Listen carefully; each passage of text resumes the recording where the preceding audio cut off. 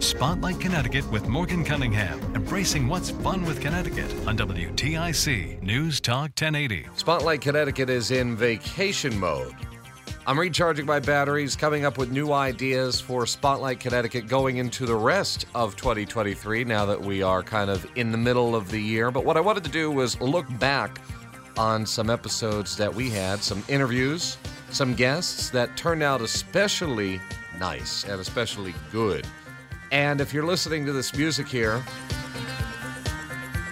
you might be thinking about one episode from January, and you might be thinking about our overnight talk show, Coast to Coast AM, hosted by George Noory. George, who has been hosting that show now for 20 years full-time as of January this year. I've been a big fan, and one of these days I'm going to get to one of his live stage shows. Don't know when, don't know where, don't know how, but one of these days I'll get to one of his live events. When it dawned on me that it had been 20 years since he took over the show, and WTIC has been carrying the program now since 1995, based on my research. When Art Bell was hosting it, I said, we've got to get George on. I want George on the show. And I think it impressed a lot of people I was able to get him because he's on over 650 radio stations in the country. So he's a busy guy. I mean, it was April, and I was still getting tweets, people that saw or heard the podcast or heard that they missed it the first time around.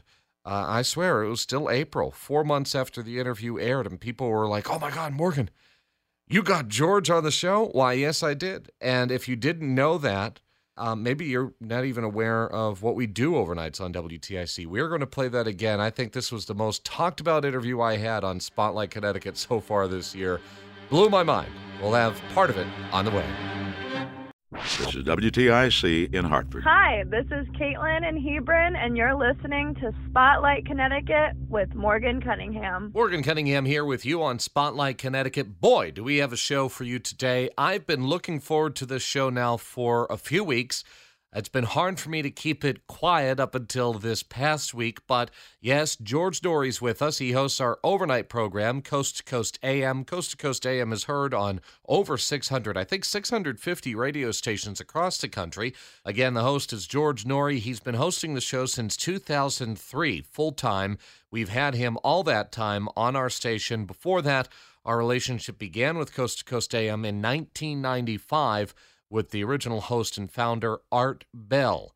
And I know George isn't a Connecticut guy. He doesn't live in Connecticut, but again, he has been a big part of our station for all these years, and we're a big part of Connecticut. Also, I think that there's some interest here because some daytime folks probably don't know what we're up to at night on WTIC. George, pleasure to have you on the show. Morgan, it's a pleasure to be with you. What a great station. Your area is so gorgeous. I was there about 12 years ago, and it's just one of the best. 12 years too long, George. We need you back out here. My mother was born in Boston, so maybe I'll get out that way. Oh, that would be great. That would be great. Maybe bring one of your events to town. That could be. That's a good idea. George, how long have you been doing this overnight radio thing? You started back when you were hosting the Nighthawk on KTRS. That was the mid-'90s, wasn't it? Morgan, I got to tell you, I've been in this business since I was 19 years old, all facets of it. Television, I was a news manager, an executive, owned my own production company. Back in 1996, I wanted to recreate my career, and I saw a movie called Talk Radio with Eric Bogosian. And I went, you know what? That's one thing I haven't done yet. I haven't done talk radio. So I called up a few stations in St. Louis, and they said, yeah, we were interested. They knew who I was. And I went, and I started doing some part-time work at a station in St. Louis called KMOX. And from there, I got heard by KTRS, another station in St. Louis, and they said, we've got a late-night program for you. I need you in a midnight to 4 a.m. slot to replace a show we have on the air here called Coast to Coast. And I went, oh, my gosh. And in I went. And then they moved me back down to 9 to midnight and picked up Coast to Coast again. And that opened up the door to allow me to fill in for Art Bell whenever he took time off. And then the rest is history, Morgan. How did they find you? How did Arts Network discover George down in St. Louis? We had a guy named Mike Siegel working for us. He was out of Seattle, and he replaced Art Bell. And I knew him. And I called him up and I said, Michael, if you ever need somebody to fill in for you, let me know. Because I had interviewed most of the same guests that Art had, Morgan. So I was very familiar with the format and those kinds of things. And Mike said, sure, send me a tape. I'll hand it to the executives. They liked it. And Mike took a day off. I filled in for him. He took another day off. I filled in for him. And then a few months later, they decided Art wanted to come back. And they replaced Mike Siegel with Art Bell again and kept me on as his backup. And look what happened. There's some kind of story. I don't know if it's folklore or what, but there was a story where you would wait, and if Art Bell came on, then you did not host for Art. But if Art didn't start, then you went and hosted for him. How did that work? That's kind of crazy. They never knew. When Art said he wasn't going to go on or he was going to go on, they really never knew if he was going to go on. So they had me as standby. I would do my St. Louis show from 9 to midnight, and then in Central West time, I would do Coast to Coast from midnight to 4. That's when Coast to Coast came on. Well, they would call me and say 12 minutes or so before Coast to Coast time, they would say, we're not sure Art's going to be on tonight. We need you to be ready. And I said, okay. So they'd send me the prep material. I'd quickly prep it during commercial breaks of my local show. And then I'd go into the other studio when Coast to Coast was ready to go on. And the announcer would say, or the board op would say, if you don't hear Art, you're on. And I went, okay. So I'd stand there and the Coast to Coast theme would start playing and we wouldn't hear Art. And the guys yelling me in my ear, you're on, you're on. And I'd start from the City of Angels or wherever I was, and off we went. George, we're talking to a daytime audience, and I know this for a fact that we do have listeners from overnight that are listening during days, but primarily my talk show is a daytime program. How would you explain Coast to Coast AM? Because nighttime radio is just such a different breed, and Coast is its own kind of show. How would you explain it to somebody who either's never heard it or is a daytime person, not so much a nighttime person? We handle stories that are unusual, somewhat controversial, somewhat scary, whether it's ghosts, spiritual, supernatural, conspiratorial. We'll do a lot of that. Now, my background, Morgan, is heavy in news. So we'll devote a couple hours to the first hours to current events, but with a coast-to-coast twist, a different angle. And it's really become an exciting program for a lot of people. And as you know, we're live on holidays. We don't run tapes. And people just love it. But I would just call it a very unusual, entertaining show. There was something always to me working at a Coast affiliate, and I started out in overnights. There was just something great about being there doing live news during your program, local news. But knowing that you guys were live on a holiday, I didn't feel alone, because some people at night, they feel alone, but the Coast presence helps make them not feel alone. That is exactly why we broadcast live on holidays. There's so many lonely people out there that might not have friends and family. This radio show has become their family. And I made a pledge to them 20 years ago when I took over the program, that we will work holidays. And if a holiday falls on my regularly scheduled workday, I'll be there. If it's on a weekend, my weekend people will be there. But we're live on Christmas, Christmas Eve, Thanksgiving, New Year's Eve, New Year's Day, you name it, Memorial Day, July 4th. We're there all the time because there are lonely people who turn to this radio station as their family. And I'm not going to let them down. Some of the holidays even have their own topics, like New Year's. You guys do the prediction show. What's that all about? Absolutely. It's a great way to start the new year where psychics and astrologers and mystics come on the air and give us their thoughts about how the upcoming year is going to be.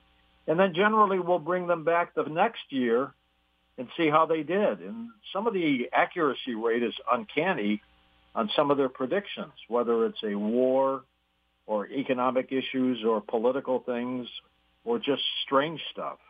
They're pretty good. Can't forget Ghost to Ghost either.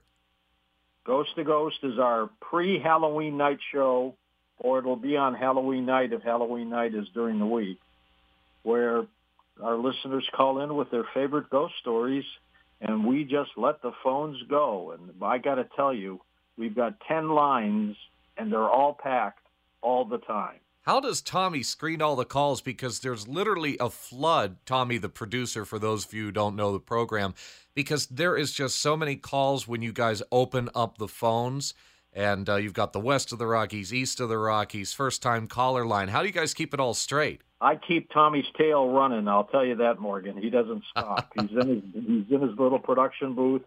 Those phones ring, he gets them. And what we do is we don't screen out calls. What we listen for is whether somebody's inebriated or, some people may call up cussing, and I don't permit that on the air at all. And, and he'll knock them off. He won't put them on. But generally the calls that come in are from reliable, good listeners.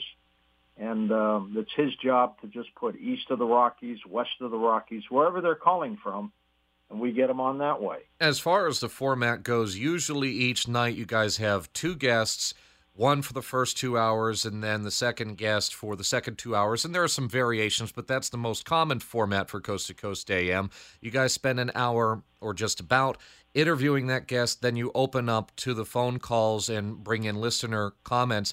I've got to make note about your interviewing style. You are so patient with these guests, and you let them talk. You let them have an opportunity to speak. You're not yelling at them. You're not cutting them off, which you might hear, or some people might hear, on political radio. That's not my way.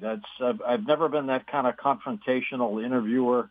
I figure that I can get what I need out of a guest by being kind to them and respectful. And I get that time and time again, Morgan, from our guests with the feedback they give us later. They say, you really gave me an opportunity to explain myself. And then you interjected at the right time. You came in and did this and that. And I try to do it without putting them down. I mean, people will call and say they've been abducted by aliens. 95% of the other media would belittle them and make fun of them. I don't. If they actually think this happened to them, I'm going to listen and find out why. And it works. Let's say it's me. You get a phone call from me and I tell you, George, I was abducted by an alien.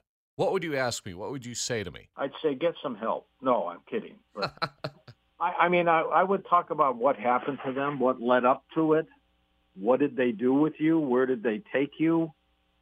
Were you aboard a ship? Did they beam you aboard? And I just ask them the questions that really get them interested in what we're doing. And it's worked. It's worked for the show. We're on 640 radio stations now in North America.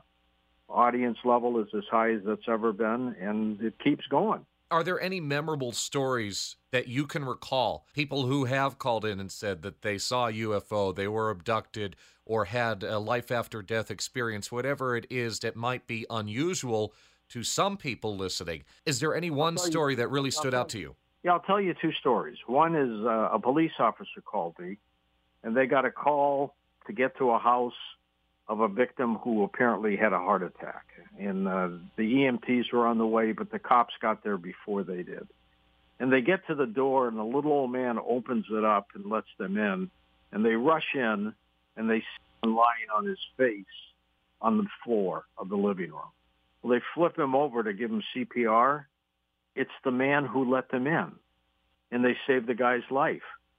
Unbelievable. And another story is a guy was fishing off a creek, and he sees Bigfoot about 15 feet away from him. He catches two fish, and he's holding them. And he said, George, Bigfoot is looking at the two fish. And I went, oh, my God. So he gave Bigfoot the two fish. Bigfoot looks at the guy and gives him one back. Now, you can't make that stuff up. Wow. And these just come from everyday listeners, people who call in and tell you this. They're that trusting in you. Absolutely, especially when we open up the lines, which is generally on a Friday. I had a call from a lady who called and said, George, my husband's been abducted by aliens, and he came in. He's never late. He never comes home late, but he came home sweaty and nervous and told me that aliens abducted him. And it was unbelievable, George. And you know what else they did? And I went, oh, boy, what? She said, they took his wedding ring off. And I just shook my head and laughed. Let's talk about UFOs for a moment. Do you believe in extraterrestrial life, in UFOs? Yes, personally, I believe that we are not alone. When I was in my 11, 12-year-old age, my mother brought me a book called We Are Not Alone by Walter Sullivan, who at the time was the New York Times science writer. And that really got me hooked on listening to life out there and what might be there. And I just think, Morgan, this universe is so vast. There's no way that we are the only living species on this universe, in this universe. It's just impossible as far as I'm concerned. They've developed propulsion systems to travel. They're more advanced than we are. Our planet's 4.5 billion years old. The universe is 14 billion years old. Somebody's had a jump start on us, and their technology is way beyond anything we can imagine. But we're not alone. We're trying to figure out, who are we? What are we doing here? What's God? What did God do? And when you realize all these pieces of the puzzle, how unusual and wonderful all this is, you realize we're not alone. I'm just wondering, why do they not want us to know for sure whether they exist or not? Wouldn't they make themselves more known? I think they don't think we're ready yet, that we're not there. Economically, socially, we've detonated nukes. We're constantly in battle and wars. They probably think these folks just aren't ready yet for our kind of knowledge and technology. And I think that's the real reason why they haven't just landed on the White House lawn and just said, here we are, folks. Boy, that would be a talk show for you. George Noory, our guest this week on Spotlight Connecticut, a very special guest. George hosts our overnight talk program, Coast to Coast AM, a show that explores everything about the unusual. Oh, absolutely. The phones would be ringing like crazy. It always did amaze me, though. You used to, for the longest time, have Peter Davenport of the National UFO Reporting Center on every week, and he would list off just some of the people who would reach out to him and tell him what they saw, if they saw a UFO or not. Did it ever impress you just how many reports he got? Because I always felt that way. They kept coming in. It's truly amazing. And Peter's a good guy. He had some health issues, so we picked up Kevin Randall, a retired lieutenant colonel, who is doing the same kind of things Peter did. But Peter's got the National Reporting UFO Center, where calls go straight to them. And they don't stop. Those calls just keep coming in. Based on your conversations with guests, do you believe that government disclosure of UFO information, what they may know or what they may not know, do you think that it will come out, say, in the next decade? We don't know. I've told many a guest, I don't expect government disclosure. And even now, with leaking of reports or publishing reports, they're not giving us the full story. So I'm not sure, Morgan, if even in 10 years they're going to come clean and tell us what's going on. For some reason, they think we can't handle the truth, grabbing a line from the Few Good Men movie. But I think we can. I think we're prepared. And I think most people would say, I knew it.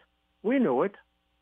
And they'd go on with their life. Several months ago, it might have been back in November, possibly October, you had a talk show on being cryogenically frozen. It was mind-blowing to think about waking up in a different world from what we're living in today. It was a fascinating conversation that you had. The former baseball great Ted Williams, who passed away, his head is cryogenically frozen with hopes with one day they will clone his body and put his brain back into that body, or at least the memory of, and he'll be able to be Ted Williams again at a young age. It's an incredible subject, but there are a number of people who have willed themselves or paid to be cryogenically frozen until one day science is able to revive these people from what they may have died from. It's truly a remarkable story. Wouldn't you be worried yourself if you were cryogenically frozen? Wouldn't you be worried about inflation in, say, 100 or 200 years? If you're a multimillionaire today, it doesn't necessarily mean that in that period of time you'll be rich in the future. Exactly. I don't think I would cryogenically freeze myself. I would move on to the afterlife and just let life do what it's supposed to do. Spotlight Connecticut with Morgan Cunningham. A lot of people know that I have diverse interests in music, and that I have quite a collection of music, so maybe it surprises some people, but it doesn't surprise others that, yes, in fact, I have songs from World War II that feature an accordion as the sole instrument with a group of, I think, 4 vocalists there. From 1941, Ma, I Miss Your Apple Pie by the Jesters, a song I probably never thought I'd get to use in a contemporary talk show, but, oh, I was wrong. I did get a chance to use it when we visited Connecticut's Accordion Museum, which is located in North Canaan, Connecticut, way up there in Litchfield County by the corner of New York and Massachusetts, that part of Connecticut there, not too far away from the Mass border or the New York line at all. There is a museum that's relatively new. They've only been there for about 2 years or so. They built up during 2020 when the COVID lockdowns were going on, and when things started to open up the following year in 2021 and restrictions eased, then opened Connecticut's Accordion Museum. I was fascinated, absolutely astounded by my visit there. I mean, it's a novelty item to some. It's a historic item to others, the accordion that is, and it's very prevalent in other parts of the country, even if not so much here in New England. And when I saw the email from a listener, as I always encourage listeners to email me, morgan.cunningham@odyssey.com, AUDACY, that email again, morgan.cunningham, CUNNINGHAM, @odyssey.com, AUDACY. I saw this email come in from a listener that said, Morgan, I got an idea for you. Have you ever been to Connecticut's Accordion Museum in North Canaan, Connecticut? You've got to go. And this was sent to me by a listener, I believe, in Waterford. I'm doing that by memory. And I just took one look at that email. I said, this is the kind of topic that will help Spotlight Connecticut pop. So I immediately reached out to Paul Ramunni, who runs the museum. He's the curator. He found all the accordions. He takes donations of accordions. He fixes accordions. He sells accordions. I reached out to him. I said, Paul, I host a talk show with WTIC Radio in Hartford, and I want to do a talk show on your museum. He was so thrilled to have my interest. He said, come on up. You're going to be amazed and see what I have and do a talk show on it. And he couldn't have been nicer. He was so much fun. And I learned a lot, including how prevalent the accordions were in World War II. I didn't even know that. And it might be macabre to think that he has these accordions from concentration camps in World War II and accordions that were played during battle. He does. He has them there in his museum. It might be dark to think about that, but hey, it's history. And somebody's got to preserve that story and information. My interview with Paul on the way. This is WTIC in Hartford. Hi, I'm Eric from Glastonbury, and I'm listening to Spotlight Connecticut with Morgan Cunningham. I'm talking with Paul from the Accordion Museum in North Canaan, Connecticut. A beautiful trip out to Litchfield County. Check it out sometime. Now, here's a loaded question, Paul. There is some serious history in this museum, but I'm looking at 3 pieces. But there are 3 pieces that trace back to Nazi Germany in the concentration camps. Can you recall coming across these, Paul? Well, that's a big question because I played the accordion originally from 10 to 17 years of age, put it away thinking that's enough. 42 years later, I found myself in Vermont, this is 2008 now, on a little short vacation, and I woke up on a Wednesday morning and had the urge, inexplicably, about playing an accordion. Long story short... And it had been how many years? 42 years. And my wife thought I was ill. She was ready to take me to the emergency room. And but that day I found a guy nearby where we were who had a bunch of them. We were in a renovated garage. What happened is he had a bunch of concertinas that were from the German prison camps. And these were up in Vermont? Yeah, they were on the floor, and he just happened to have them there at that moment because somebody sent them to him to funnel down to the Holocaust Museum in Glen Cove, Long Island. And it was really odd that I was there at that very moment to see them. And I couldn't get over the fact that these came from that horrible places, I should say. And so he told me the story of how they happened, because all these people were brought into these concentration camps during World War II, and if they had their accordions with them, the guards would make them play them to see that they can play them. And then if you did, they separated you from your family. They put these people in a group and they scattered them around in different camps to be used as propaganda. So when the Western media would come around to make the movie reels about what was going on in that camp, there'd be a band there with the accordions, and and they would say, "See, everything's fine here. There's a band," and it was really not fine. Obviously, it was a show, right? It was a show, and that knocked me out, and that made me want to find out more about the backstory on all of these instruments. How did you actually get your hands on several of these? I'm looking at 3 right here, but how did you actually go about getting these? Because there, I'm imagining, can't be too many of them in existence. No, I would think there aren't. There's just a connection with someone I knew in Vermont that happened to have them, and he got them from the family of the gentleman that, these came out of Dachau, the camp at Dachau, and the family that had these originally, their grandfather was with the 82nd Airborne Division in 1945, and he was part of the group that went in to liberate Dachau. And he was an accordion player, so he saw these, and the military said, "Yeah, take them. And so he brought them, shipped them all home. Wow.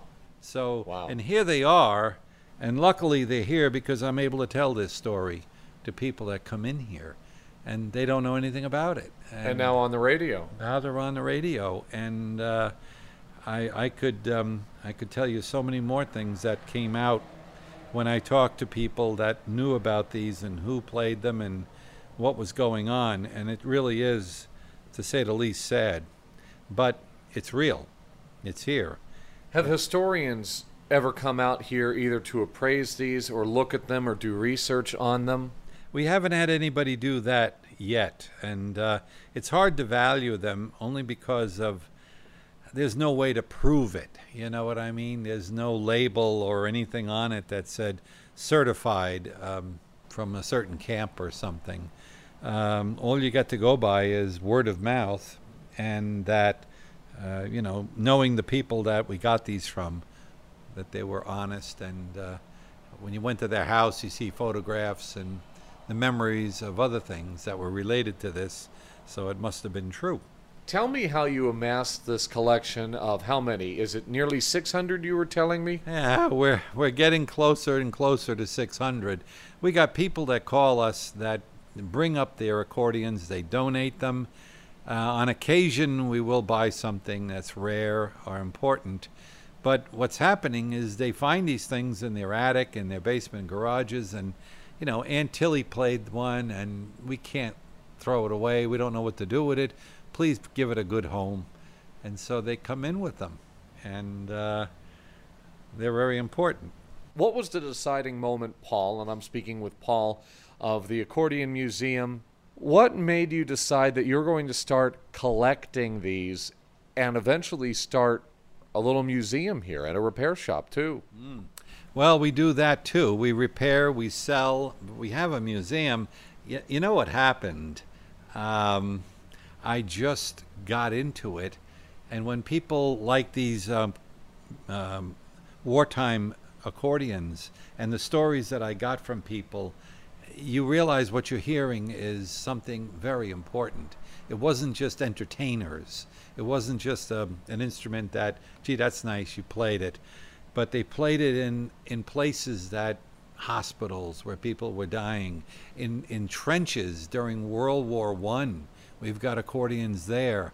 And you realize they were playing these things at moments in people's lives that were about to expire. We've got D-Day accordions here. They were played on the ships as they got the men ready for going in and invading on D-Day. You also have, and people of a certain generation in our audience on Spotlight Connecticut today, they'll know the name, Lawrence Welk. Oh. Lawrence Welke, his very first accordion. And it comes from the Polish American Club in Sarasota, Florida. I think this was also another connection you had with a friend, right? Yes, I had a friend who was an accordionist. He happened to be down in Florida. Oh, this is maybe 10 years ago now. And he was sitting in the Polish American Club, and there was an accordion sitting on the shelf all by itself. And liking accordions, he asked someone there what was that accordion?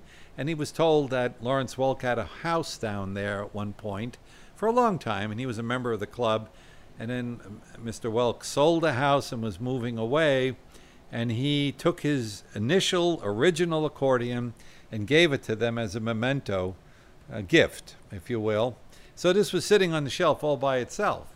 And my friend asked the bartender or someone there if they really wanted to have the accordion, and they said, well, maybe it's time to move it along.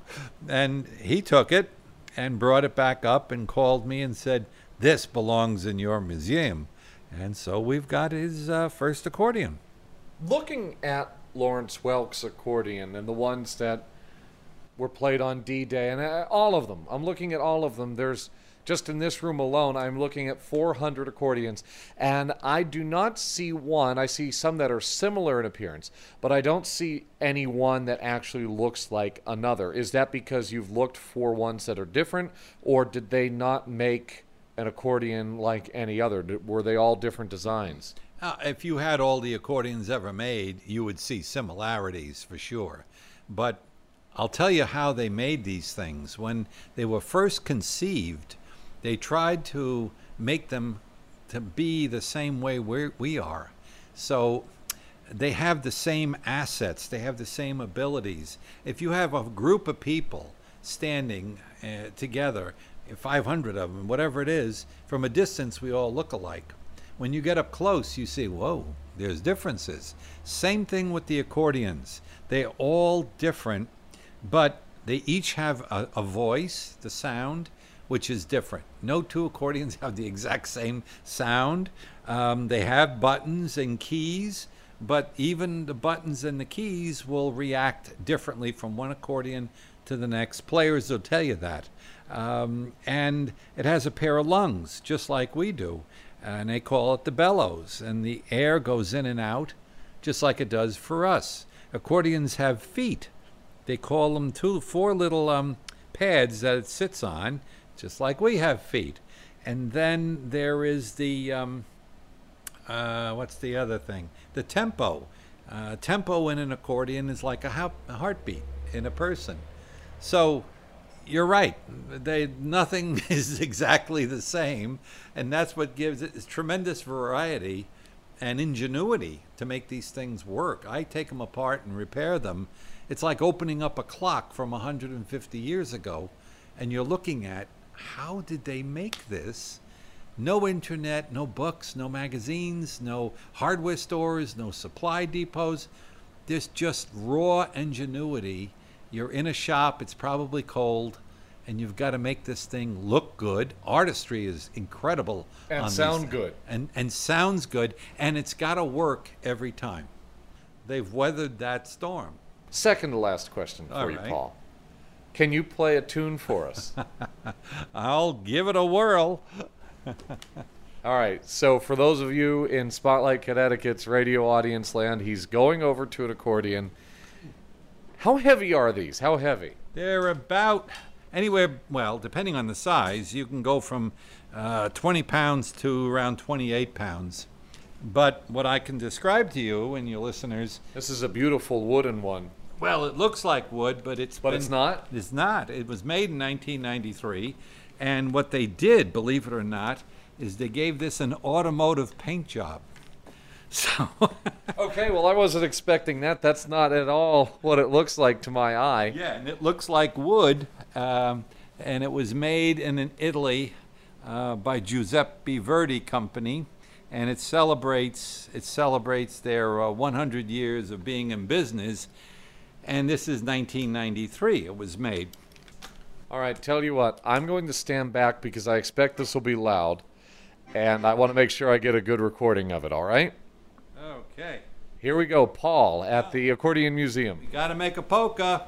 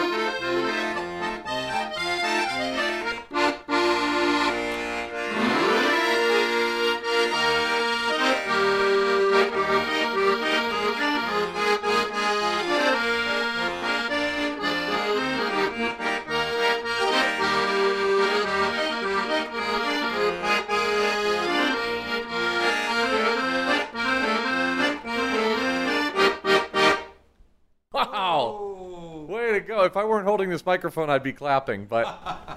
You should have been dancing. I don't think that would have been good for picking up the audio, but I was inside. Yes, I understand. Everybody comes in here and just, it's an amazing place. And it's the best job in the world that I've ever imagined having. Because It beats being a CPA because that's what you did. Oh, my God. I'm a retired CPA, and, it wasn't exactly a lot of fun. But here, everybody comes in here and they crack a smile immediately. And it's really interesting because it makes no difference. Democrats, Republicans, we probably even had a couple of terrorists in here. It just levels the playing field. We all of a sudden, we don't know names or what have you, and we're laughing and we're having fun. The music is kind of like a glue that brings us together. Spotlight Connecticut with Morgan Cunningham, embracing what's fun with Connecticut on WTIC News Talk 1080.